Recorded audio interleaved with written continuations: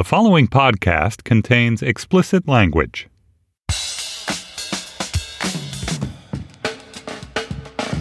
Hello, I'm Josh Levine, Slate's national editor and the author of The Queen, and this is Slate's sports podcast, Hang Up and Listen, for the week of August 26th, 2019. On this week's show, former NFL players Jake Plummer and Nate Jackson will join us to talk about Colts quarterback Andrew Luck's shocking retirement and what that retirement says about Luck and about the NFL. Longtime NFL place kicker Billy Cundiff will also be here to discuss the Chicago Bears' long-running, bizarre, and questionably successful spate of tryouts to bring in a new kicker. And Slate's Christina Cauterucci will join us to assess the state of the National Women's Soccer League and our hometown Washington Spirit, which just got a record crowd on Saturday. Joining me in Slate's Washington, D.C. studio is the author of the books Word Freak and A Few Seconds of Panic. It is Stefan Fatsis. Hey, Josh. Little pause there. Made me worry, but you're here. I was waiting for you to say hi first. Hi.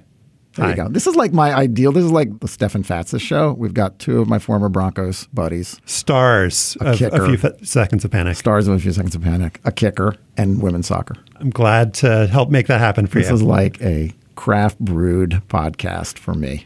I don't know if we should tell the listeners that we already recorded the show and we're just doing this after. We never reveal things like that. We never show our cards in that way. But I think we can say that we're happy with how this week's show came out. Yes, it was a good show. You can leave now. Please don't. You know what another good show is going to be? Mike Pesca at the Bell House in Brooklyn, Monday, September 16th. Gist comedy special. Hari Kondabolu will be there. $20, slate.com/live. Support Pesca. Comedy. It'll be good. Get ready for the greatest roast of all time. The Roast of Tom Brady. A Netflix live event happening May 5th. Hosted by Kevin Hart. The 7-time world champion gets his cleats held to the fire by famous friends and frenemies on an unforgettable night where everything is fair game. Tune in on May 5th at 5 p.m. Pacific time for the Roast of Tom Brady. Live only on Netflix. I'm Alex Rodriguez. And I'm Jason Kelly. From Bloomberg, this is The Deal. Each week, you'll hear us in conversation with business icons. This show will explore deal-making across sports, media, and entertainment. That is a harsh lesson in business. Sports is not as simple as bringing a bunch of big names together. I didn't want to do another stomp you out speech. It opened up so many more doors. The show is called The Deal. Listen to The Deal. Listen to The Deal on Spotify. On Saturday night in Indianapolis, Colts quarterback Andrew Luck surprised everyone inside and outside the league when he announced he's retiring from the NFL at the age of 29. Luck led the Colts to the second round of the playoffs last year, a season in which he threw 39 touchdown passes. But in the years before that, he'd been hurt a lot. Torn cartilage in his shoulder, busted ribs, lacerated kidney. This offseason, he had calf and ankle injuries that would not get better. Here's Luck in his impromptu press conference on Saturday night. I'm in pain. I'm still in pain. I've been in this cycle, which feels like, it's been 4 years of this injury pain rehab cycle. And for me to move forward in my life the way I want to, it doesn't involve football. Joining us now to talk about Luck is Jake Plummer. He played quarterback for the Arizona Cardinals and Denver Broncos from 1997 to 2006 and chose to walk away from the NFL at age 32. Hey, Jake. Good morning.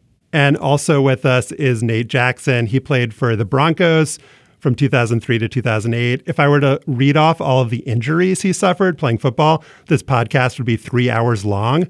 But check out his books, Slow Getting Up and Fantasy Man, where he writes extremely well about being an NFL player and then an NFL retiree.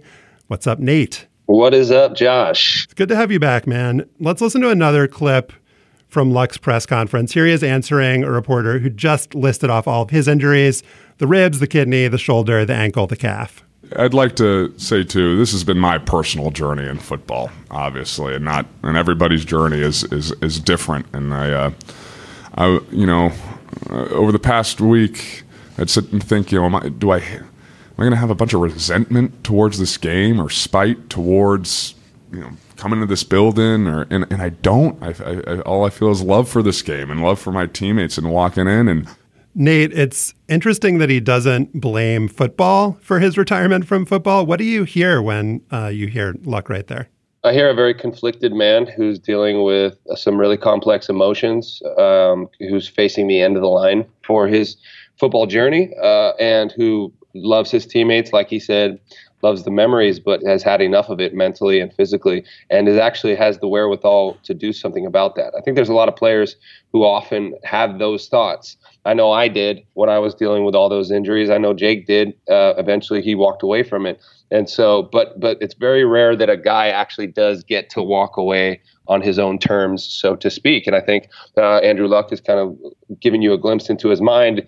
At the moment, I don't think he has all the answers right now. I mean, when I left, I was bitter towards the people who ended it for me because I didn't end it on my own terms like he is. And so there is an element of bitterness that I had, but not towards the game, not towards football. I still love football and I love what it brought out of me. But for him to be able to do this, it kind of takes it takes a separation from yourself that I think is very rare. Jake, the parallel with Andrew Luck isn't perfect with your career. I mean, you played into your 30s. You were, by NFL standards, relatively injury-free. You missed almost no playing time. And you had been done dirty by the Broncos while Luck was still beloved. I mean, the Colts reportedly aren't going to go after almost $13 million in unearned signing bonuses that Luck would have owed them. But you both left on your own terms before you were cut, like Nate was. You both could have stayed in the league. You both left millions of dollars in future earnings on the table, but neither of yourselves, it sounds like, could will yourselves mentally to keep playing. And I think that's an overlooked point here, that you can't play in the NFL if you're not right mentally.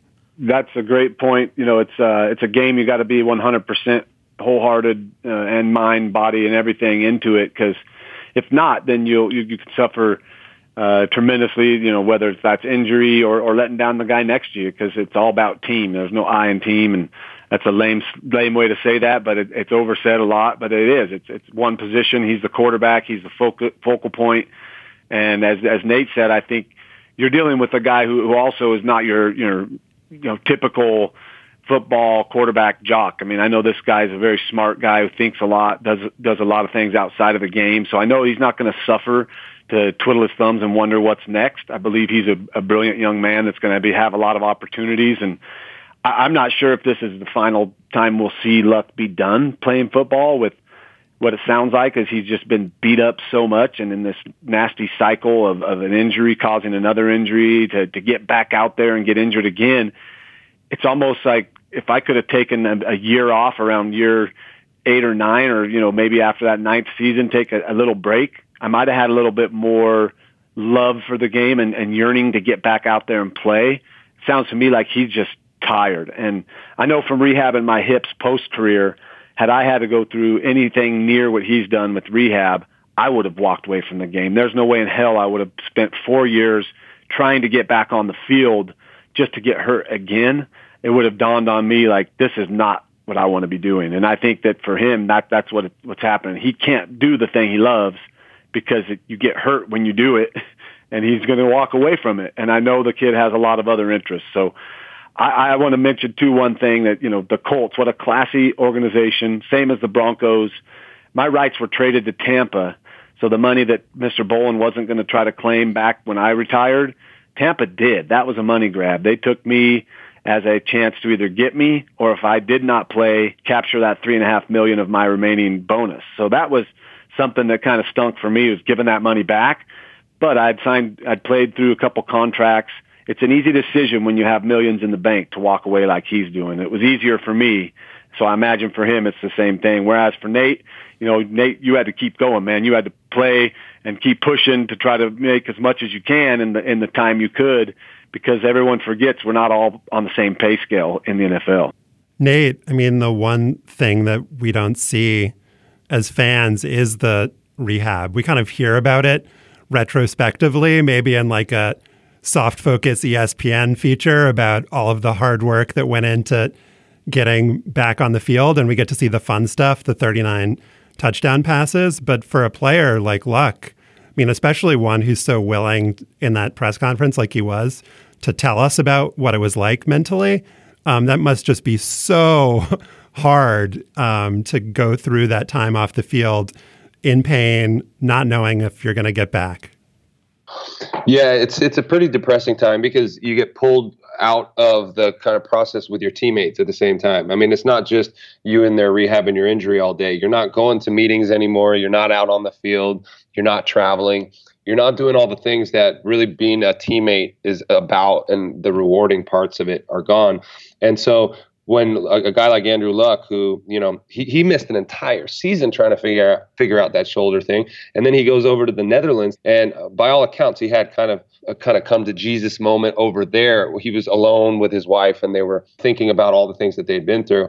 And I think ultimately over there is what kind of put things in perspective for him. You also got to understand, like, this guy, like Jake was saying, is a very different kind of NFL player. He started a book club, and football players, I don't know if you guys know this, they don't read books, guys.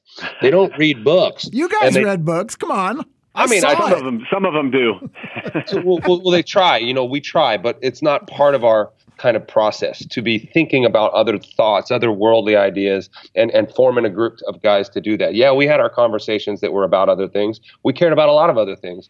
But Andrew Luck was actively putting himself on the other side and trying to pull guys into a more kind of conscientious state of mind. And the fact that he's internalized all that and been through all that and decided to do this just shows how much of a toll that rehab pain process took on him. I mean, 4 straight years of this stuff, man, and you got people breathing down your neck. You got the expectations of an entire city, an entire organization. He's the savior. And we don't go anywhere without you, Andrew. I mean, that probably just became too much for him. I was actually pleasantly surprised by the bulk of the reaction to Luck's retirement. There have been some morons on Twitter. Jay Glazer called the decision insane. Doug Gottlieb said retiring because rehabbing is too hard is the most millennial thing ever. Steve Berline, former quarterback whom you replaced as the starter in Denver in 2003, Jake, he went on a long Twitter jag saying that Luck was leaving his teammates, his organization, fans, the entire NFL out to dry, and the decision would haunt him. Yes. But by and large, it's been remarkably supportive. Russell Okung had what I thought was the best player reaction, the most perceptive one on Twitter. He said, Andrew Luck, like many players, sacrificed his health in order to make money. Then he sacrificed money to recuperate his health. Congratulations to him. Do you guys think that after a decade of CTE news, NFL fans, like players, are slowly becoming more empathetic about what playing this game does to the players?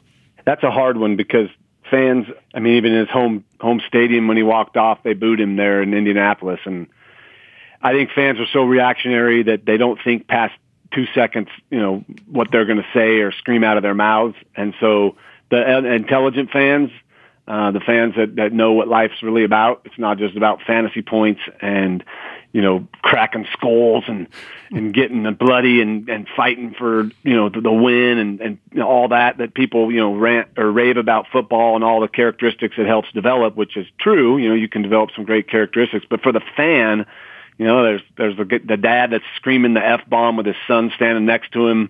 Their fans are just kind of oblivious to sometimes real life. They think of us as gladiators, as superheroes, and really we're the same people that get up, have coffee, take a dump, put our pants on, and brush our teeth. We're humans. We just have a skill set that sets us aside and gives us an opportunity to make money. So the fans that have a bad reaction to it, I ran across many that when I walked away, people could not fathom that I walked away. And I would retort and say, I played 10 seasons. I played 10 straight seasons in the NFL, and I got benched at the end, so I was done, obviously. So these fans that don't understand what goes into it and what we put our bodies and our minds and our families and our friends through, they're the ones that they're the ones screaming F-bombs with their child right next to them. They're the idiots that are, supplying the money for these people to make the players to make the money they are making now. So the ones that do start to get it, I think, are understanding. They maybe have children themselves and they care about their children and they wonder about how important a game like football is for longevity, for health and wellness. Do you want your son to play football just to try to make millions and possibly sacrifice, what it is? Who knows? If you're lucky, you get out of it, relatively unscathed, but otherwise we all deal with, ghosts from our past, the ones that have played football for a long time. So my kudos to the fans that understand. The ones that don't, they're kind of the people that are sometimes driving things the wrong way in our own country. So I applaud Luck and what he's doing. I just think that maybe he's going to come back. I've said he's the greatest. He was the best quarterback in the league a couple times on my podcast. I felt like he had the ability to become the best quarterback to play the game, and at times he was. So I feel bad, don't see him leave, because I loved watching him play. But I'm so happy he's going to go pursue other things in life and understand and realize there's so much more out there than just football. It's just so different because he's a quarterback. We've seen, going back to Jim Brown and then forward to Barry Sanders, Robert Smith, Calvin Johnson, running backs, wide receivers, leaving the game early because of the physical toll. And even more recently, Josh, Rob Gronkowski. Rob Gronkowski at age 29, Patrick Willis, Chris Borland, we could go on. But there are rules in place now to protect quarterbacks, I think, because the NFL understands that these are the recognizable players, the stars, and that they want them to play in the league until they're as old as Tom Brady, if they're as good as Tom Brady is. And so I think that's where a lot of the confusion comes from, Nate. It's like we've started to wrap our heads around the fact that a lot of guys wouldn't want to play beyond the age of 30, but maybe not a guy like Andrew Luck. Like this feels like a new stage or maybe just an outlier. Well, yeah, like you just said, the rules of the game are set up to let the quarterback play until he's 65, if possible. Jake Plummer, come back. Before you go further, Nate, that's for the guy that stands in the pocket like Brady. Yeah. It's not for Cam Newton, Russell Wilson, the scramblers. Those guys like Luck put their bodies at harm. There's no rules that have saved them once they get out of the pocket. So Tom Brady, who never scrambles, he's safe till he's 60. Yep. Yeah, that's what I was about to say. So Andrew Luck is the type of player, as you've seen him being mic'd up in the games and stuff. He wants to get hit. He wants to be out there being a football player. When he runs, he doesn't slide. He's not a slider. He's a very athletic guy too. He's very big, strong, and athletic. And when you run like that, when you have an instinct to run a certain way, you can't turn that off. You can't flip the switch and say, "I'm just going to play like Tom Brady now." If you're Andrew Luck or Cam Newton, you're going to play the way you're going to play forever, and you're going to have pundits telling you, "Oh no, take the slide, no, throw it out of bounds." You can't betray your instinct in those moments. And I think Andrew Luck was very aware that he was not able to do that, and it was just going to get worse. These injuries were going to pile up. But Nate, a lot of people are blaming Ryan Grigson, the GM for the Colts, in the first part of Luck's career for not building an offensive line. He got hit more than any quarterback in the NFL, and I don't think that's because he necessarily wanted to take that many hits. Right, but you can't have a perfect team. There's always holes in your team, and when you sacrifice so much for Andrew Luck, and it might take a while to build up players around him. I think that same happened with John Elway, and the same thing has happened with a lot of awesome quarterbacks over the years, where it took them a while to build the right offensive line around them. But that doesn't change the fact that he's going to want to get outside of the pocket and run and put his head down, sometimes and be it's athletic. Not the O-line either. Sometimes it's the inability to get the ball out. My rookie year, I got sacked 74 times in a half a season. That was my fault on most of those. A lot of them, some of them were the line, but it's like your maturity as a quarterback too. You get to learn when to get the ball out of your hand quick, when to throw it out of bounds, or when to just get back to the line of scrimmage. We talk about this as being unusual because he's a quarterback, but in a lot of ways, I think from the NFL's perspective, the NFL couldn't have asked for anything more in an early retirement. I mean, Luck did this 25-minute news conference on Saturday night after their preseason game in Indianapolis. He spoke off of notes that he was clearly preparing for a formal announcement the next day. He didn't say a single negative word about the NFL or about the sport. He never mentioned concussions or brain injury. He never mentioned the fear of developing cognitive problems for getting out early. And even his references to his injuries, I thought, were pretty oblique. It was about frustration, not concern about being healthy enough, to play with his kids. And his wife is pregnant. And Luck was directly asked how much this has to do with becoming a father. And he actually blew off the question. He said, not really. He made it sound like, he loved everything else about the game. And you guys both made it very clear to me when I was with you in Denver that everything else about the game, other than the game, kind of sucks. I mean, not everything about the game kind of sucks. But yeah, but he's just a very humble guy. I mean, you could just tell how much he cares about everybody in that organization, and he does not want to say one single bad word. He also understands that the psyche of a team is very fragile, and if he's on his way out, he's the leader of this team, and on his way out, he's saying, yeah, this game is pretty awful for you, man. I don't know why I'm doing it, so I'm lucky I'm getting out of it, right now. Well, what are his teammates going to think about that, And so I think that he's just very aware that the news cycle will pick up on any little negative thing that he says. People are going to attach themselves to anything negative that he says right now. So he's just the consummate professional. He's doing it the right way. To echo on what Nate just said, I mean, he's not thinking about anybody but himself, which, he should be thinking about himself right now, and not worried that, he's going to let down the organization or his teammates are going to be mad at him or upset. I know that from experience, when you retire, your teammates are kind of like, man, you're able to retire. That's awesome. I would be surprised if becoming a father is not something on his mind, where, if he's in the middle of the season and his wife goes into labor, he might even miss the birth of his child or have to leave immediately afterwards to get back to practice because, God damn it, you got to practice to play. Personally, if I would have had a child during the NFL season, there would have been craziness going around because I would have said, see you for a few days. I have a baby. I will be fine come Sunday. Leave me alone so I can have this moment with my family. So I think that a lot of things other than just his injuries are weighing in on this. He's a very, like Nate mentioned, he thinks a lot. He's a thinker. He has a lot of interests outside of football.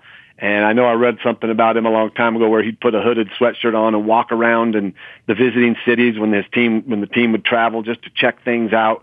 He reminds me of some people I played with, you included, Nate, that have a zest and a zeal for life. I think that's a really good point, Jake. I mean, Luck is a star, but he's also a kind of an outlier. He came from a very privileged background. His father, Oliver, was an NFL quarterback, but he went on to become a lawyer and moved into football management, and he was a D1 athletic director, and he's running the new XFL now. In a profile of Oliver Luck in Grantland a few years ago when he was the AD at West Virginia, his alma mater, he said, we always tell our student athletes, don't let sports use you. You use it. You be selfish. You use it to get a free education. You use it to meet people. Don't let it chew you up. Clearly, Luck was conditioned to think in this sort of progressive, rational way about football, which I think, again, sets him apart from the way a lot of players would think. I have something I want to bounce off of that as a last question. When we interviewed John Urschel earlier this year, the Baltimore Ravens offensive lineman who left to get a PhD in math, I asked him, a lot of times, the more kind of troglodytic personnel people would be like, we don't like guys who have outside interests because they're not focused on football. And I asked him, is that actually true? Should that be a red flag? He's like, yeah, kind of. I had this other thing that I could go and do that I loved, and it allowed me to get away from football. Do you think that Luck's retirement, this guy who, was an architecture major and has all of these other things going on in his life, do you think that will give pause to GMs or whoever that maybe we don't want guys who care about things other than the sport? I think it depends on the manner in which you care about it.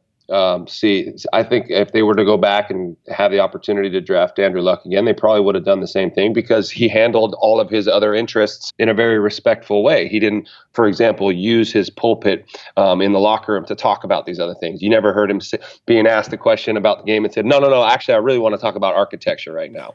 He didn't do any of that. So he kept his interests to himself. And I think teams are well aware that guys are interested in other things. It's the moment you use that platform to talk about those things that it becomes the dreaded D word. It's a distraction. And at that point, you got to go. Colin Kaepernick is a great example of that. Michael Sam, the player who came out as gay, he used his platform to talk about another issue. And so teams didn't want him around. Whereas other guys, who might have budding careers in something else, planned, you just got to wait. You got to wait till you're done. They want football guys to be, playing football when they're there, talking football. When you go home, you can be into whatever you want. But the minute you bring it to work, then you got to go. Yeah, I am alarmed to hear Steve Berline, chiming in a negative way about Luck. It's kind of like being a parent and seeing another parent, how they parent their child. You really never say anything because everybody does what they do, and that's their method. And Andrew Luck's mind is telling him it's time to go. So shut your mouth, Berline, anybody. You should all just shut up and appreciate that the kid showed us what he had at Stanford. and with the Colts, and is now ready to go live a beautiful life. And he's still in his 20s, and he's got the bank account to go live however he wants. So no negativity on my side of things. Anybody with a negative word about him for walking away from the game early, that's silliness. So I'm excited for him. I will miss seeing him play, but like Nate just mentioned, they don't want you thinking outside of what's next, practice, this script, the bus ride. We got the Colts this weekend. Nate, I always talk about you saying, you know, everything we need to learn to function as a normal human being and normal civilian is right across 6 inches of concrete above us. And we're never allowed to really go up there and learn how to be managers, marketers, salesmen, or anything. They want you to be a football player and football player only. So I applaud Andrew Luck. I wish him the best, and I think he made a great decision. Jake Plummer played in the NFL from 1997 to 2006. He is a thinker and has no negativity. Jake, thank you. Thank you, guys. Have a great day. You should have said he was my holder. And with Stefan Solder. Nate Jackson played for the Broncos from 2003 to 2008. He's been carrying Fatsis ever since. Nate, thank you, man. I'll hold you too, Fatsis. Thank you, Nate. Thank you, guys. Apple Card is the perfect cashback rewards credit card. You earn up to 3% daily cash on every purchase every day. That's 3% on your favorite products at Apple, 2% on all other Apple Card with Apple Pay purchases, and 1% on anything you buy with your titanium Apple Card or virtual card number. Visit apple.co/card calculator to see how much you can earn. Apple Card issued by Goldman Sachs Bank USA, Salt Lake City branch. Subject to credit approval. Terms apply. The Chicago Bears were bounced from the playoffs last January when Cody Parkey's game-winning 43-yard field goal attempt was tipped at the line of scrimmage, hit the left upright, dropped onto the crossbar, and fell the wrong way. Since then, the Bears do not seem to have moved past what Chris Collinsworth on NBC dubbed the double doink. The team, of course, cut Parkey, as teams do when kickers do wrong. Then, during a rookie camp in the spring, the Bears held a tryout featuring 9 kickers. Coaches amped up the pressure by making the gaggle kick in total silence in front of the team and media from, 43 yards away. And according to a crazy story in Sports Illustrated last week by Kalen Collar, the Bears posted results of the competition as it was happening, including a secret scoring system and weird comments. One kicker was told he needed to improve his miles per hour off the foot. And after all that, in the end, it looks like the Bears are going to start the season with a kicker who was not even part of that crazy tryout, a kicker they had to trade a draft pick to get. My miles per hour off the foot no doubt were lacking when I kicked in Broncos camp in 2006, so to help make sense of the Bears' obsession with one failed kick, we are joined by an actual former NFL kicker, Billy Cundiff. In addition to kicking for 6 teams over 14 years, Billy was a guest at a Hang Up and Listen live show in 2012. Welcome back to the program, Billy. Thanks, guys. Thanks for having me. Well, we wanted to talk to you about this because you experienced the range of kicker life in the NFL. Like Cody Parkey, you missed a big field goal in the playoffs, and you also attended a lot of tryout camps the way that itinerant kickers do. So let's start there. What is a normal camp like, and what did you think when you read about what the Bears did? Well, there is no such thing as a normal camp. Let's just be honest. The NFL is a different beast. But yeah, I have seen a range. Obviously, the best camps were the ones that were quiet. You maybe had one guy to compete against, and you kind of knew what you're going to get each day because things were charted out for you. But I have been involved in some really weird tryouts that were similar to what you're talking about, where guys don't really know what's going on. You're kept in the dark, and you kind of think that the guy who made the most is going to get signed, and a lot of times that's not the case. The Bears camp is this strange combination for an outsider of kind of like football man machismo, where they're putting the kickers in all these pressure situations and making them perform in front of their teammates. But the thing that seems unusual to me is that they also brought in all of these like specialized kicking consultants to do all of this like tracking of the trajectory and the miles per hour. Does that part seem weird to you? The kind of combination of the like, you got to tough it out and be a man in front of the team. And then also like doing all the like tracking and kind of advanced tech stuff.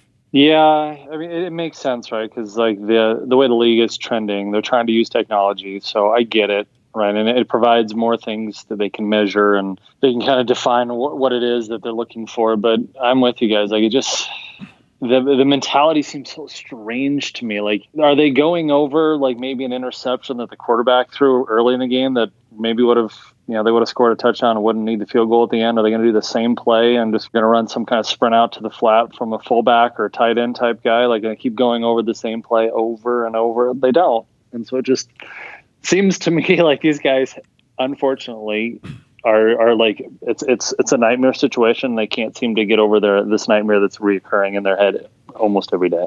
Yeah, and that is the takeaway here. And the weird thing to me is that it's the coaches that are playing these head games. I think, and in my experience and in talking to kickers, that other players, the rest of the team, generally is more appreciative and understanding of what kickers go through than it seems that the coaches in this situation certainly have been. Yeah, and which is strange, right? Because the head coach for the Bears has gotten a lot of publicity, I guess you could say, from his relationship with players. And he's kind of like a player's coach. And I know I got a friend that plays up there, and he loves them. And so it just seems like they just don't go together, this kind of situation where he can't let one mistake go. And they obviously needed a scapegoat, and they got it. But now I think what they're going to realize is that, Cody's a really good kicker, and, they let Robbie go before that. So they've kind of started to create, Robbie Gould. So they've started to create their own problems. Connor Barth did a good job. It's just people are expecting perfection, and sometimes it just takes a while to figure out the climate and the situations of a tough stadium. Cody Parkey missed for an NFL kicker circa 2018, 2019. He missed like more kicks than I think teams generally accept. It wasn't just the one in the playoffs. He had a game where he hit the upright 4 times, where I think if you were trying to do that, Billy, you wouldn't be able to do that. Do you think there's something to be said for the fact that maybe they just needed to move on to another guy because, maybe the team wouldn't have confidence in him, the fans didn't have confidence in him? Or do you feel like his track record, even if it was an off year, warranted him getting another shot? Well, it's two different trains of thought. I mean, I understand why teams get rid of guys. Like, it's a clean break and you just kind of move on. But obviously the behavior of the coaching staff doesn't really support this thought process even a little bit, right? You get rid of the guy, then you should just be like, okay, well, we took care of the problem. Now let's move forward and let's go win our championship because we've now solved the one issue that we had. So it's... Yeah, I always use Nate Kading as an example. Like, Nate was a great kicker. Unfortunately, Nate missed a couple big kicks in playoff games, like multiple playoff games. But, the Chargers stuck with him because they're like, hey, Nate's a great kicker. He's going to score points for us. We need it. We're a high-scoring offense. And they kind of rode that wave. And sure enough, and they got really close a couple times, but they didn't get over the hump. But nonetheless, they stuck it out with him. And I feel like that's probably a model that works better because it encourages guys to be really confident and say, sometimes you miss a kick. Even I know when people know you're not trying to, and you just got to figure a way to get past it. Well, and that's a good way to transition to your big missed kick, Billy. It was a 32-yard field goal against the Patriots. It would have sent the 2011 AFC Championship game into overtime, and the reaction from fans and the media was awful. I know you went through a very difficult time after that, but the Ravens brought you back, and John Harbaugh said that he respected the way that you responded to the miss, and you bounced back from it. The Bears obviously didn't publicly offer Parkey that courtesy. And even though you lost your job the next training camp in 2012, it was to Justin Tucker, who has gone on to be the all-time leader in field goal percentage. So no shame there, Billy. And I was looking at that list of top field goal percentages. I mean, every guy on that list has been roundly mocked, vilified. Robbie Gould, you mentioned. I mean, he's on that list at almost 88%. Everybody on that list gets criticized. And this is obviously inherent in what the kicker goes through. Is there any way to break that cycle, or is it just so baked into the game because of how kickers are viewed that we're stuck with situations like this? NFL media people love cliches. So I think this one is going to probably survive just because it's easy fodder. And it's, a low-hanging fruit or whatever term you want to use. I think players don't view the game the same way that they used to. And I completely understand, like, my dad's NFL the kicker was generally a foreign-born player that played soccer, didn't know much about football, and he just really stood out because he was like 5'3", and the rest of the people were 6'4", and off he went. But, guys, the game's changed. Most of the guys that are kicking in the league now, at least, even when I was playing, they were good athletes, like multiple sport athletes in high school, generally played another position in football. So I think within the player realm, I think it's completely different. But I think outside, people have a tendency to pick the easy scapegoat and like you said, vilify somebody. I mean, it's no different than any other endeavor in life. Like, you can either listen to context and you can try to absorb the entire situation, or you can just want your short little snippet of a talking point and then move on. And there's a lot of people who just prefer the latter. I have some sympathy for the idea that kickers should be treated differently than other players because it's a different position than any other position in football. There are certainly a lot of similarities, but there are obviously a huge number of key differences. It is so mental. It is so different than the activity that other football players are engaging in. And so I think the Bears, it's odd. It's not that they have the wrong idea that like we need to bring some new thinking to bear. We need to try different things. We need to bring in different guys and kind of think differently about it. It's just interesting that an organization that has that mentality could then go about doing the execution so badly. Well, part of that was right. Thank you for laughing, Billy. They were on the hook for paying Cody Parkey $3.5 million. So their goal going into this tryout process was, we have to bring in someone who will play for the minimum, for the league minimum. So that's why they brought in 9 kickers that no one had ever heard of, 6 of whom were rookies, were undrafted free agent rookies. So that's where this completely collapses, because you're going to put all of this pressure, this weirdo pressure that will create a different kind of media. None of them were there. Focus. They had nothing to do with it. They had nothing to do with any of it. Well, and Billy also made the great point about we don't look at Mitch Trubisky's screw-ups from earlier that game. But like, the thing that happened on that kick was that the line, there was pressure from the Eagles, and a dude got his hand on the ball. So why are they not forcing all of the people on field goal protection to go out in front of the whole team at practice and make sure that nobody on the defense can like penetrate that area? Why don't we see that, Billy? That's where my head was at. But I didn't want to say that out loud, but I guess you guys did it for me. Yeah, they should do that. And like they should bring in extra kickers just to stand around the offensive line and taunt them. Yeah, it's a tough deal, right? Because a game-winning field goal, guys rush harder. They do, like the team just brings more intensity. But to your point, like if the ball's not tipped to the line of scrimmage, then maybe they do have their guy to blame, right? But there's too many other things that happened to where everybody's hands had blood on them. Right. And instead of saying, look, it wasn't Cody Parkey's fault, the ball was tipped and there was a breakdown in our special teams operation, they left the guy to hang out to dry because it was an easy way to scapegoat him.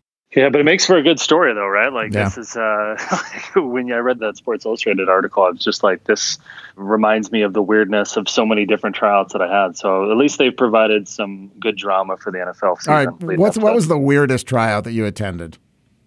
It's funny. My wife and I were talking about this last night. I had one tryout.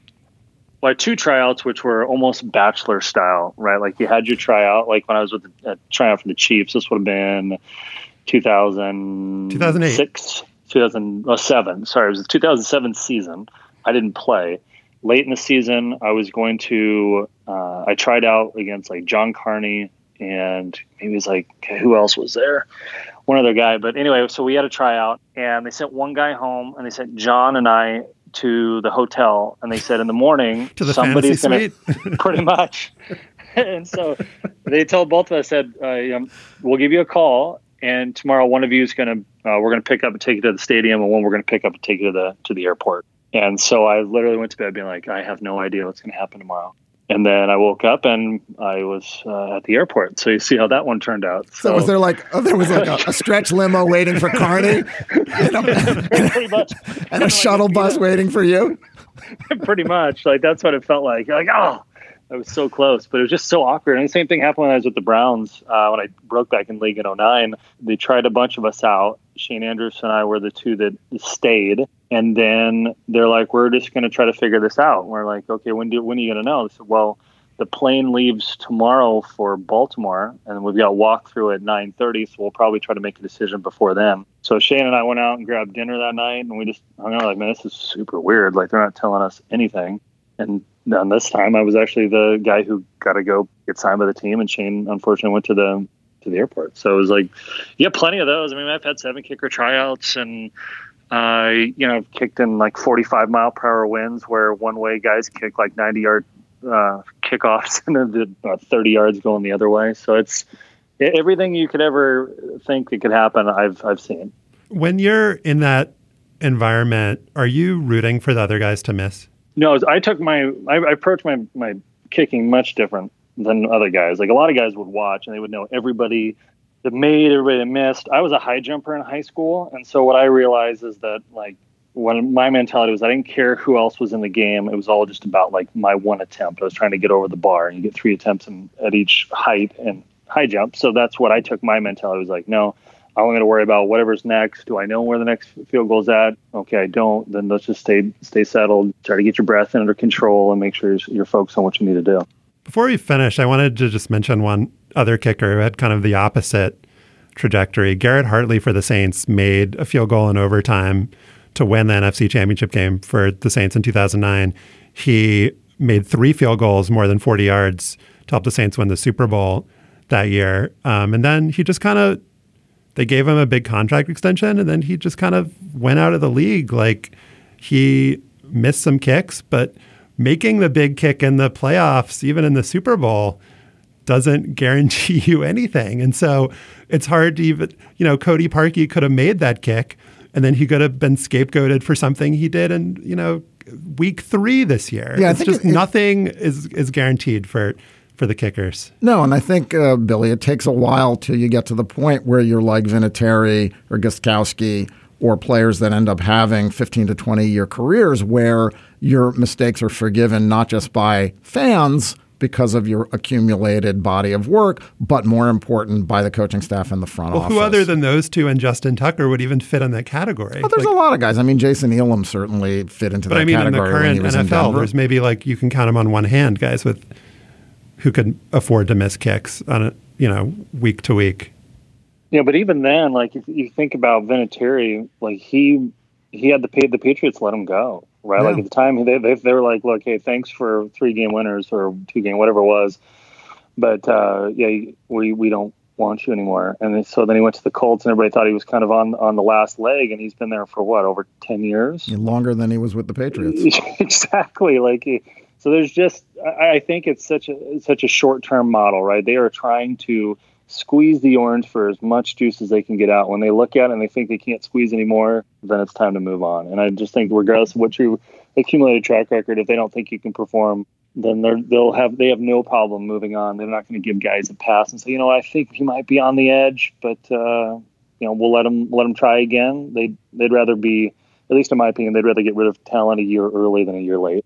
Billy Cundiff kicked for 6 different teams in the National Football League in a 14-year career. There were a couple of years there where you weren't in the league, though. Billy, quick, what were the 6 teams? Cowboys, Saints, Browns, Ravens, Redskins, Bills. Got them in order. Very impressive that you can remember. Had to jog the memory. It's been a while. Billy, thanks a lot for coming back. Thanks, guys, for having me. I'm Alex Rodriguez. And I'm Jason Kelly. From Bloomberg, this is The Deal. Each week, you'll hear us in conversation with business icons. This show will explore deal-making across sports, media, and entertainment. That is a harsh lesson in business. Sports is not as simple as bringing a bunch of big names together. I didn't want to do another stomp you out speech. It opened up so many more doors. The show is called The Deal. Listen to The Deal. Listen to The Deal on Spotify. With the Lucky Land Slots, you can get lucky just about anywhere. This is your captain speaking. We've got clear runway and the weather's fine, but we're just going to circle up here a while and get lucky. No, nothing like that. It's just these cash prizes add up quick. So I suggest you sit back, keep your tray table upright, and start getting lucky. Play for free at LuckyLandSlots.com. Are you feeling lucky? No purchase necessary. Void where prohibited by law. 18+ terms and conditions apply. See website for details. Before we get to our conversation about the National Women's Soccer League in our hometown, Washington Spirit, I wanted to let you know that in our bonus segment for Slate Plus members, we'll be joined by Slate's Nick Green to talk about the poetry of XFL team names and team descriptions. You'll want to stick around to hear more about the St. Louis Battlehawks. It's worth it. If you want to hear that, you're not a member of Slate Plus, you can sign up for just $35 for the first year. You can do that signing up at slate.com/hangupplus. On Saturday night at Audi Field here in Washington, D.C., the Washington Spirit of the National Women's Soccer League drew a record crowd for the Spirit of 19,871 paid for their 2-1 victory against the Orlando Pride. 3 of the fans in attendance were me, Stefan Fatsis, and our friend Christina Cauterucci, staff writer for Slate, also host of The Waves and Outward podcasts. Hello. Hi. Thank you for having me. So we went as a group from Slate. We bought 29 tickets collectively. So we're really the reason for that record-breaking turnout. Yeah, without us, it would have been 19,842. Not a record. No, I think that probably still would have been a record.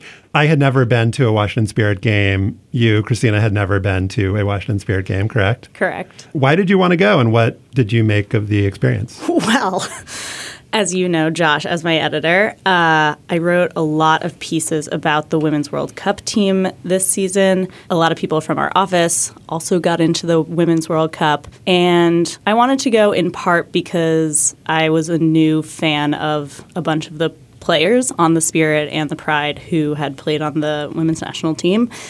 And, you know, I wanted to give women's sports a try. I don't usually like going to sports games. I'll go maybe once a year to a professional sports game, but it's mostly about hanging out with people. So I thought going with Slate, I'd be hanging out with people, which I already knew that I liked. I'd be seeing people who I knew that I liked. And I would be supporting a league I believe in. Right. So, I mean, it was a good game, 2-1. A lot of the stars didn't play. Rose Lavelle, Mallory Pugh, Alex Morgan, all were out with injuries, although Ali Krieger and Ashlyn Harris from the national team were there. They definitely were there. They were there, screwing up in the case of Ashlyn Harris and in a major way. She had a couple good saves, She did have a couple of good saves, if that's what you want to focus on. But I don't. And it felt special, the night, the atmosphere. The crowd was huge.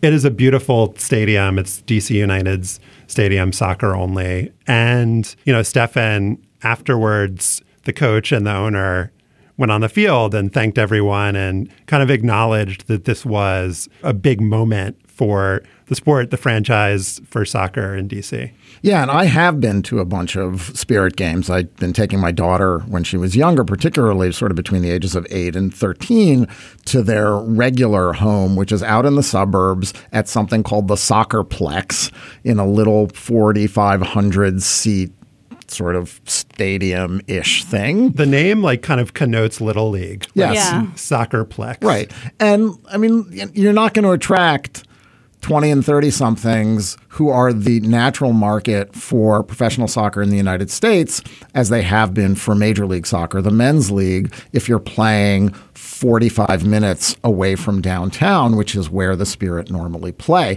So this was an experiment for this team to see if you can attract a big enough audience in a facility that is going to cost some money to play in, because they are not tenants there, obviously. This is DC United's facility. So a lot of people will say, well, why don't the Spirit just play there all the time?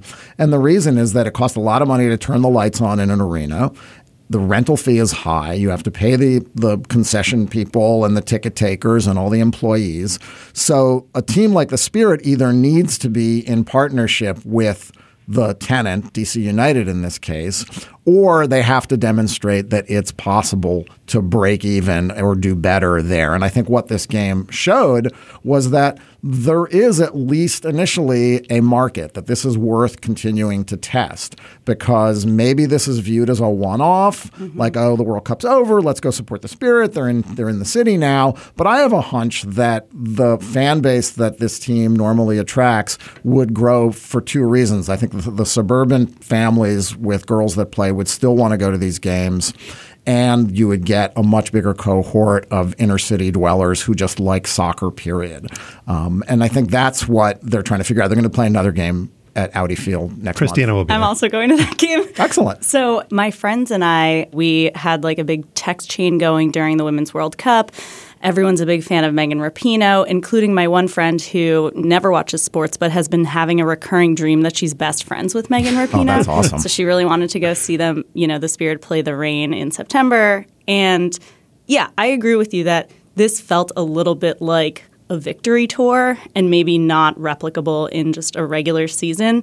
People are going to see their favorite players who became celebrities on the women's national team during the World Cup, almost like they would go to see a Carly Rae Jepsen concert or something like that. For me, I've been following Ashlyn Harris on Instagram for years. This was my first time to actually see her play because she didn't play in the Women's World Cup. So that was part of the draw. But also, I have never had a social experience at a sports game like I had at this one. Even as I was approaching Audi Field, I was kind of subconsciously girding myself for the discomfort of being at a sports game where it's like a preponderance of male energy, which I usually try to pick and choose selectively the moments when I put myself in position for the preponderance of male energy. This room is really triggering right now. And then I realized as I was walking in and I saw like 3 queer women who I just know and didn't know were going to be at the game, that like this was going to be a completely different experience. Yes. Where in addition to not being surrounded by boisterous, annoying, like sometimes overly drunk male sports fans, I was like in a position where I felt like I was in my own culture and a space where I felt comfortable. And I ran into like 15 other people that I knew there. I know that will not happen at every women's soccer game that I go to, but it felt a lot more welcoming to me. Like I didn't have to feel like an outsider at the place where I was visiting. I think there was a public proposal of 2 women on the scoreboard. Cam. Yeah. Is there a kids cam or a jumbotron at the Soccerplex? No. Okay, so you're not going to get that. There's a screen, proposal. but you're not going to get like that giant, jumbotron thing. And there were people waving, the Spirit Squadron, which is the fan club, were waving rainbow flags. They were waving a trans pride flag. I felt like I was just going to an extension of my normal social life, which was extremely pleasant and fun. I have to say that is a hugely important factor in the future success of this league and other women's sports leagues, simply because it is a welcoming environment. The one reason I have loved when I discovered that, my daughter likes going to these games, that I've loved going to them. And we've now been to 3 World Cups together, my daughter and I, in addition to all those games out when she was younger at the Soccerplex. That it's fun. It's calm. It's chill. You can cheer when you want for the reasons you want, and you don't feel, imposed upon by the rest of the fan base. I mean, it's really it is the most sort of diverse, mixed, welcoming professional sports atmosphere that you could ask for. This is the future liberals want, Stefan. Sporting events where everyone feels welcome. There are rainbow flags everywhere. No, it was awesome. I will say the rainbow flag and the trans pride flag, the fact that there were so many queer people there, some of whom I knew, some of whom I didn't, but perhaps I will get to know as I attend future games, made me feel even more convinced that it makes sense for them to play at Audi Field instead of out in the suburbs. Because if we're thinking about who lives in a city versus who lives in the suburbs just generally, I think that more of the people who are new fans of the women's soccer teams and the NWSL are going to be living in the city and won't have cars and aren't able to get out there. Right. And that's the point that I was making earlier. I don't think you're not going to lose the suburban fan base by moving into the city, but you're going to attract a much bigger fan base from being there. Stefan, what do we know about the owner of the team? This guy, Steve Baldwin. He was quoted in the Washington Post the other day saying that forget equal pay, the women should be paid more than the men. He has upgraded the team's locker room. He has done things for the players, like the kind of perks that you hear that players and men's leagues have kind of come to expect. And he's also talking about we need bigger corporate partnerships, and it's going to be up to him to decide where they play in the future, whether this Audi Field thing is workable. He's a tech executive from Northern Virginia. He bought the team last year. The previous owner had alienated lots of players, including Ashlyn Harris and Ali Krieger, who had played for the Spirit for a few seasons.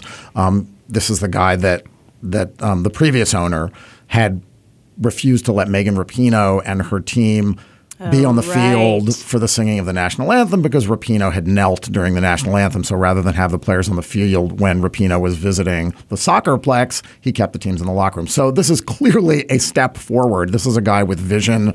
This is a guy with business connections. And this is a guy that seems to really genuinely care. That would have been more of a conflict for you and for all of us. If that guy was still the owner of the team, like you want to support the league and the players, but the guy seems like a major dingus. Yeah, he was.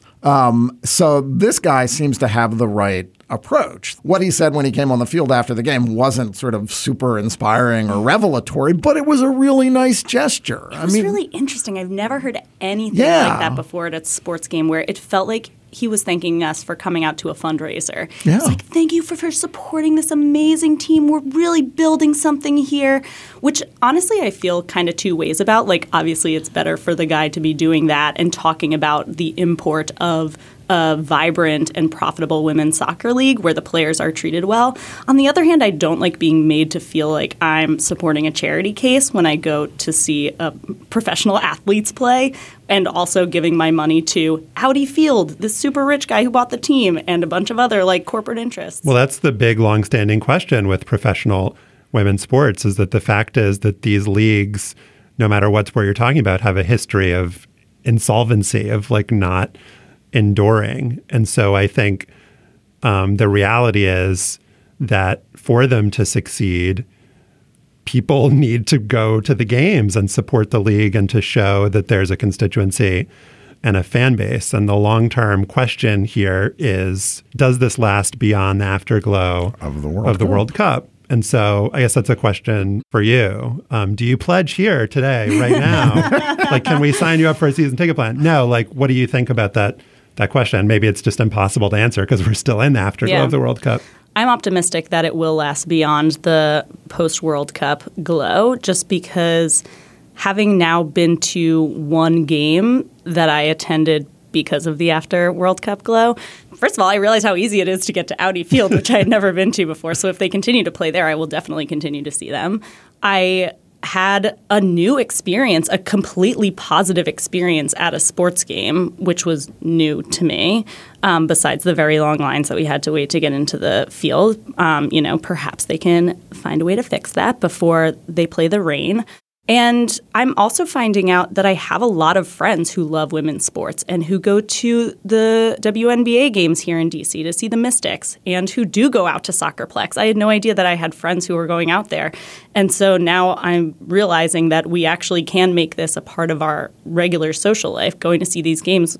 And they're not that expensive either. I mean, if the league is to continue and make a profit, maybe the tickets will have to get a little more expensive. But I had so much fun that I definitely will want to do it again. It's interesting you mentioned the ticket prices because that is an issue.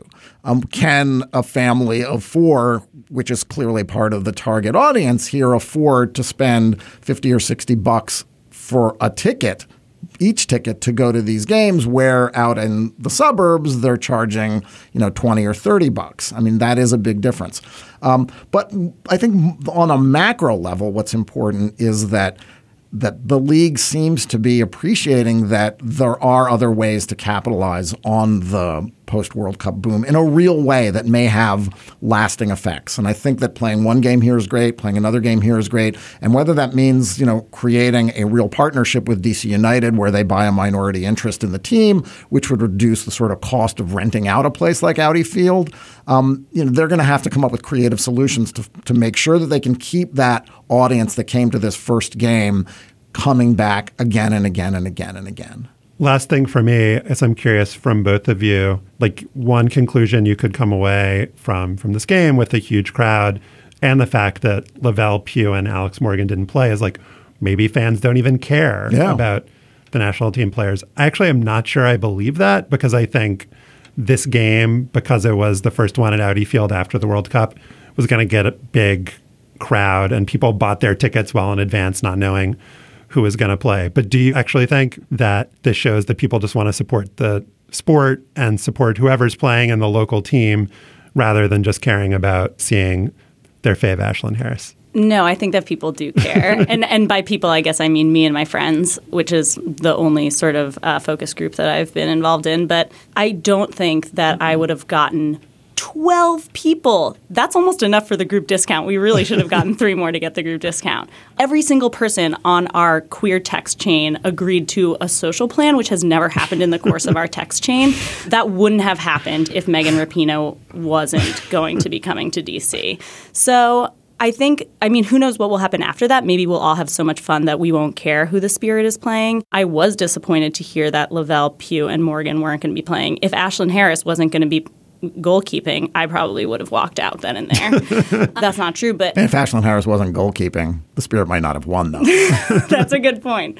Yeah, I don't think that it's irrelevant. I think that as I was walking in, I did hear people talking about how disappointed they were that certain players were injured, especially people who had probably bought their tickets around when the Women's World Cup was happening. So, yeah, I guess that's another variable that... I mean, it seems like they're already dealing with it, though. This is why those are the only 2 games being played at Audi Field, the one where against the Pride and the Rain, right? Maybe. That could just be a function of the schedule. But there are 2 important issues here. And one is that Lavelle was there. We saw her like mingling with fans in the suite and after the game, signing autographs and stuff. And like the high school girls that I was with were like, oh my God, there's Lavelle. They were psyched to just see her, to even know that she was there, even though she wasn't playing. And I didn't hear any grumbling in the stands, But the bigger issue, I think, for this league is going to be that if they can demonstrate that they can play in an arena like this, and by the way, over the weekend, another one of the teams, Sky Blue FC, which plays in a tiny little place in New Jersey and has the worst attendance in the league and has for years, played in the New York Red Bulls MLS arena in New Jersey and drew nearly 10,000 fans, which was a franchise record. The other issue for this league in particular is they're going to have to, and this goes hand in glove with playing in better facilities, they're going to have to make sure that they can retain the national team players and up-and-coming players so that there are draws and reach a point where they can also attract other internationally well-known players to make the women's league in the United States a destination where the risk right now is that players of quality are under threat that they will at some point go overseas. There's an arrangement right now that keeps the national team players here. That's not necessarily going to last forever. The league is going to have to try to find ways to make sure that the player pool is as strong as it can possibly be so that fans like you and me and Josh will continue to come. And I think they should all take social media lessons from the people who became celebrities during the Women's World Cup, because the more emotionally and personally invested you are in those players, the more likely you're going to be to buy a ticket. So you're saying that all the NWSL players should drink a lot and post live video? No, have a cute dog like Rose Lavelle. Yeah. Or that too. Mostly that. Yeah. Christina Cauterucci writes for Slate, and you can listen to her on the Outward and Waves podcasts when she's not here talking about sports. Thanks, Christina. Thanks for having me. And now it is time for After Balls. And while our discussion of the NWSL and the Washington Spirit was reasonably comprehensive and thorough, we did not mention who scored the goals. The goal scorers were, for the Orlando Pride, the legendary Marta Stefan. The legendary Marta. We got to watch Marta play in person. That was cool. Yeah. And the game-winning goal for your Washington Spirit scored by Ashley Hatch on a header. But the first goal, when Ashlyn Harris, I don't know what Ashlyn Harris was doing, but she got her pocket picked. Yes, she did. Her foot pocket picked. Crystal Thomas, forward for the Spirit, swiped the ball away from Harris. It was a nice moment for Thomas. Not so nice for Harris. What can you tell us about Crystal Thomas? 25 years old. Went to Georgetown. Scored a bunch of goals for Georgetown. Game winner in an NCAA quarterfinal. But more impressive to me, she got to play in Iceland as a professional with Valur. She also played for the Norwegian team Medkila 2, who play in the Toppserien. That would be the top Serie league in Norway. Crystal Thomas, back where she played in college, scoring cool goals. Way to go, Crystal. Good headband, too. Stefan, what's your Crystal Thomas? Speaking of kickers, Josh, 2 segments ago, women's soccer national team star Carly Lloyd attended a joint training camp between the Philadelphia Eagles and Baltimore Ravens last week. Lloyd kicked some field goals. She started at 25 yards and moved back, eventually making one with Ravens punter Sam Cook holding from 55 yards away. This could have been the convergence of all three topics if Carly Lloyd had just retired. But in fact, we're only getting kicking in women's soccer. For shame. True. All right, the clip of Lloyd banging that kick went viral. Her tweet, which ended with emoji of a football and a bullseye, #55, has more than 20,000 likes. Many, many commenters said that the Bears should sign her, bringing the segments together again. Others said she would be the first female kicker in the NFL. Legendary football executive Gil Brandt, who was just inducted into the Hall of Fame, combined the two ideas. Honestly, I don't think it will be long before we see a woman break through this NFL barrier, he tweeted. I'd give her an honest tryout if I were, say, the Bears. Lloyd fueled the speculation afterward, telling Grant Wall and Luis Miguel Echegaray on Sports Illustrated's Planet Football podcast that she had received some unspecified inquiries. I've definitely got some people talking, she said.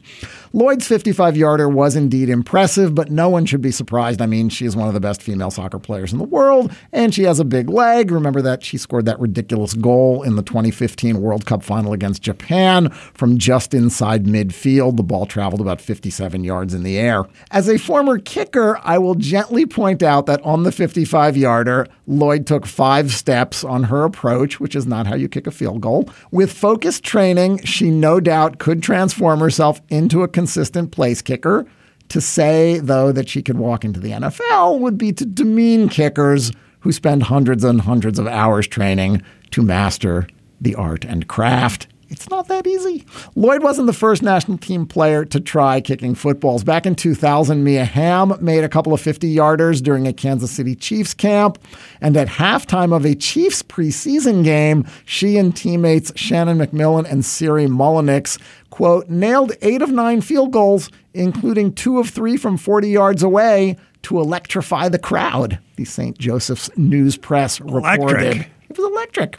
The first actual female place kicker is believed to be Laverne Wise, who kicked for Atmore High School in Alabama in 1939 and 1940. According to a 2013 story in the Atmore Advance, the team had a good kicker, so the coach only let Wise kick extra points if the team was ahead by 20 or more. The implication being that Wise was not the good kicker?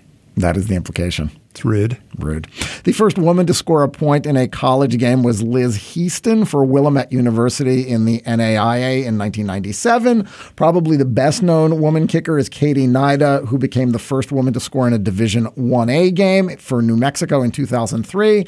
And in 2007, Abby Vestal kicked for the Kansas City Coyotes, with a K, of the Indoor American Professional Football League, becoming the first woman to play in a pro league. These days, pretty much every year, you can find profiles of girls who kick for their high school teams. In June 2017, under the headline, "Is this the NFL's first female player?"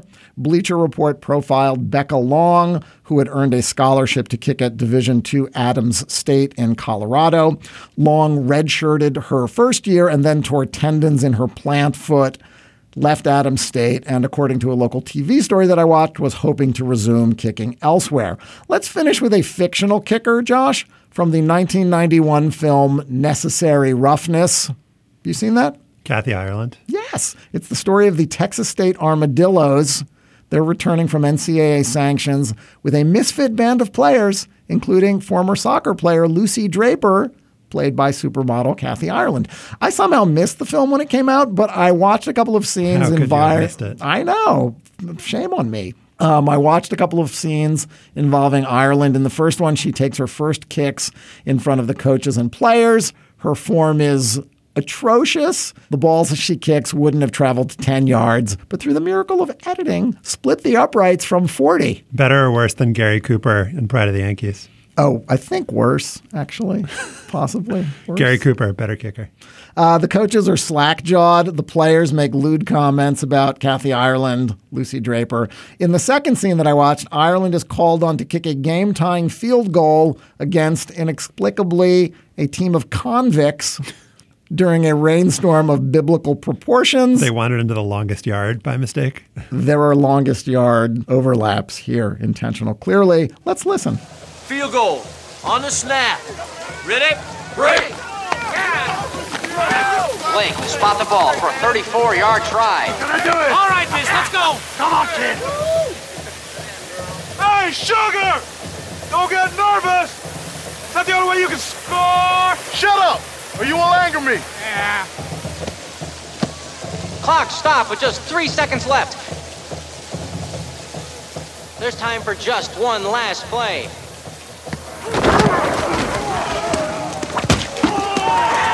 It's good! Armadillo tie!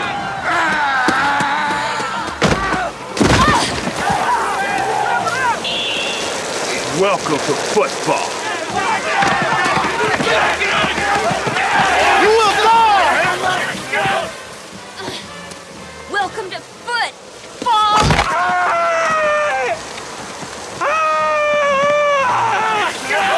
She can take care of herself! Yo, man, we died! Oh, my God. All right, what happens at the end there is Kathy Ireland gets decked by former NFL player Ben Davidson, reprising his role in the longest yard, and then Ireland kicks Davidson in the testicles. Was the announcer Rob Schneider? Yes. Wow. It was a impressive cast. It was a cast. It was a cast. All right, I have no doubt that Carly Lloyd, in her debut with the Bears in November, will not need to kick any opposing players in the testicles. All right. Prediction. If you're confident. Josh, what's your Crystal Thomas? Last week at the PGA Tour's season-ending championship event, 6 people were hurt in a lightning strike. One of them said, "I felt like I was in a major car accident, like I was blindsided by a car." I guess like not maybe too literal to say it felt like I was struck by lightning. But while they say what they say about the chances of getting struck by lightning twice, last week I also took note of a tweet from Ryan Spader, who goes by the Ace of Spader on Twitter. That tweet read, "Ray Caldwell was 1 out shy of a complete game victory 100 years ago, August 24th, 1919, when he was struck by lightning and knocked out." This is intriguing. Ray Caldwell turns out a very interesting character. Even if you don't get into the lightning incident, I will get into the lightning incident. But even if I did not get into the lightning incident, he would be interesting. That is because what I learned from a great long entry on Caldwell. It's part of the Society for American Baseball Research's Bio Project. They do great work there. This entry was written by Steve Steinberg. He's a historian of early 20th century baseball. That entry begins, "Ray Caldwell was a pitcher of immense talent who had an enormous appetite for nightlife and a weakness for alcohol. Caldwell was the best pitcher for the New York Yankees in 1914, a year in which the Yankees were not very good. But that same year," Steinberg writes, "Caldwell disappeared during a road trip out west. Among the euphemisms that were used in the press that year about Caldwell's behavior were that, quote, he is one of those fellows who cannot say no, and that per Sporting Life, he had the, quote, occasional flirtation with that which is amber and foamy." By 1917, the Washington Post was writing that Caldwell, who is still with the Yankees, is an example of a great pitcher going to ruin by his failure to take care of himself. The following year, Steinberg writes, Yankees manager Miller Huggins assigned 2 private detectives to Ray Caldwell to keep him out of trouble and away from bars, yet he was often able to elude them. That offseason, Caldwell was traded to the Red Sox. Then he went to the Indians. And now I'm going to read a longer passage from Steinberg's article. On August 24th, 1919, in his first start in Cleveland's League Park, Ray Caldwell led the Philadelphia Athletics 2-1 with 2 outs in the 9th. Suddenly, bolts of lightning clustered over the ballpark. Sparks danced along the metal railings. Then Ray was hit by the lightning and knocked down unconscious. One account said that the bolt had entered the metal button on the top of his cap and exited the metal spikes of his shoes. Ray later told the Cleveland Press, "It felt just like somebody came up with a board and hit me on top of the head and knocked me down." End quote. Another article on the Society for American Baseball Research website, this one by Chad Osborne, says that the Lightning, quote, knocked off Indians catcher Steve O'Neill's mask and hat, as well as Harry Davis's navy blue A's cap. As for Caldwell, there does not appear to have been any kind of lightning strike protocol that he went into. Reports say that he got up, he wanted to keep going, he was allowed to keep going, and he got the last batter, Joe Dugan, to ground out, ending the game. Caldwell, who died in 1967, was also known as an advocate of the spitball. He spoke out in favor of the banned pitch, getting unbanned as late as 1961. That did not happen, but I'm hoping Caldwell still considered himself a lucky dude, given what happened to him in 1919. That is our show for today. Our producer is Melissa Kaplan. To listen to past shows and subscribe or just reach out, you should go to slate.com/hangup. You can email us at hangup@slate.com. And if you're still here, why don't you listen to some more Hang Up? And why don't you do that by hanging out for our bonus segment? This week, we have Nick Green with us, and we talked about the new team names and team descriptions for the new XFL. The previous iteration of the XFL had teams like the Extreme, spelled with one X and one E, or two E's actually, excuse me. And then they also had the Maniacs with an X. Didn't Maniacs have two X's? Am I wrong on that? I think you're wrong. I think you bought a bootleg jersey. Seriously? To hear that conversation, join Slate Plus. $35 for the first year. Sign up at slate.com/hangup+. For Stefan Fatsis, I'm Josh Levine. Remember Zelmo Beatty, and thanks for listening. Okay, round two. Name something that's not boring. A laundry? Ooh, a book club. Computer solitaire, huh? Ah, oh, sorry, we were looking for Chumba Casino. That's right. ChumbaCasino.com has over 100 casino-style games. Join today and play for free for your chance to redeem some serious prizes. ChumbaCasino.com. No purchase necessary. Void where prohibited by law. 18+ terms and conditions apply. See website for details. Hi, this is Dahlia Lithwick, host of Slate's legal podcast, Amicus. If you're listening to this show, you might be interested in Amicus's live show that we're hosting in Washington, D.C. on Tuesday, May the 14th. My colleague, Mark Joseph Stern, and I will be talking to some amazing guests, including Sherrilyn Ifill and a sitting state Supreme Court justice, all about how originalism, a relatively recently invented way of interpreting the Constitution, has taken over the Supreme Court and radically reshaped the law. It's been doctrinal rocket fuel for the conservative legal movement and facilitated the rolling back of abortion rights, the expansion of gun rights, and the obliteration of the separation of church and state. And as another wildly consequential Supreme Court term careers to its end, the court's originalists are on a tear. But there's something you can do about it, and we hope you'll join us in D.C. on May 14th to explore the possible pathways out of the current situation. Go to slate.com/amicuslive for tickets.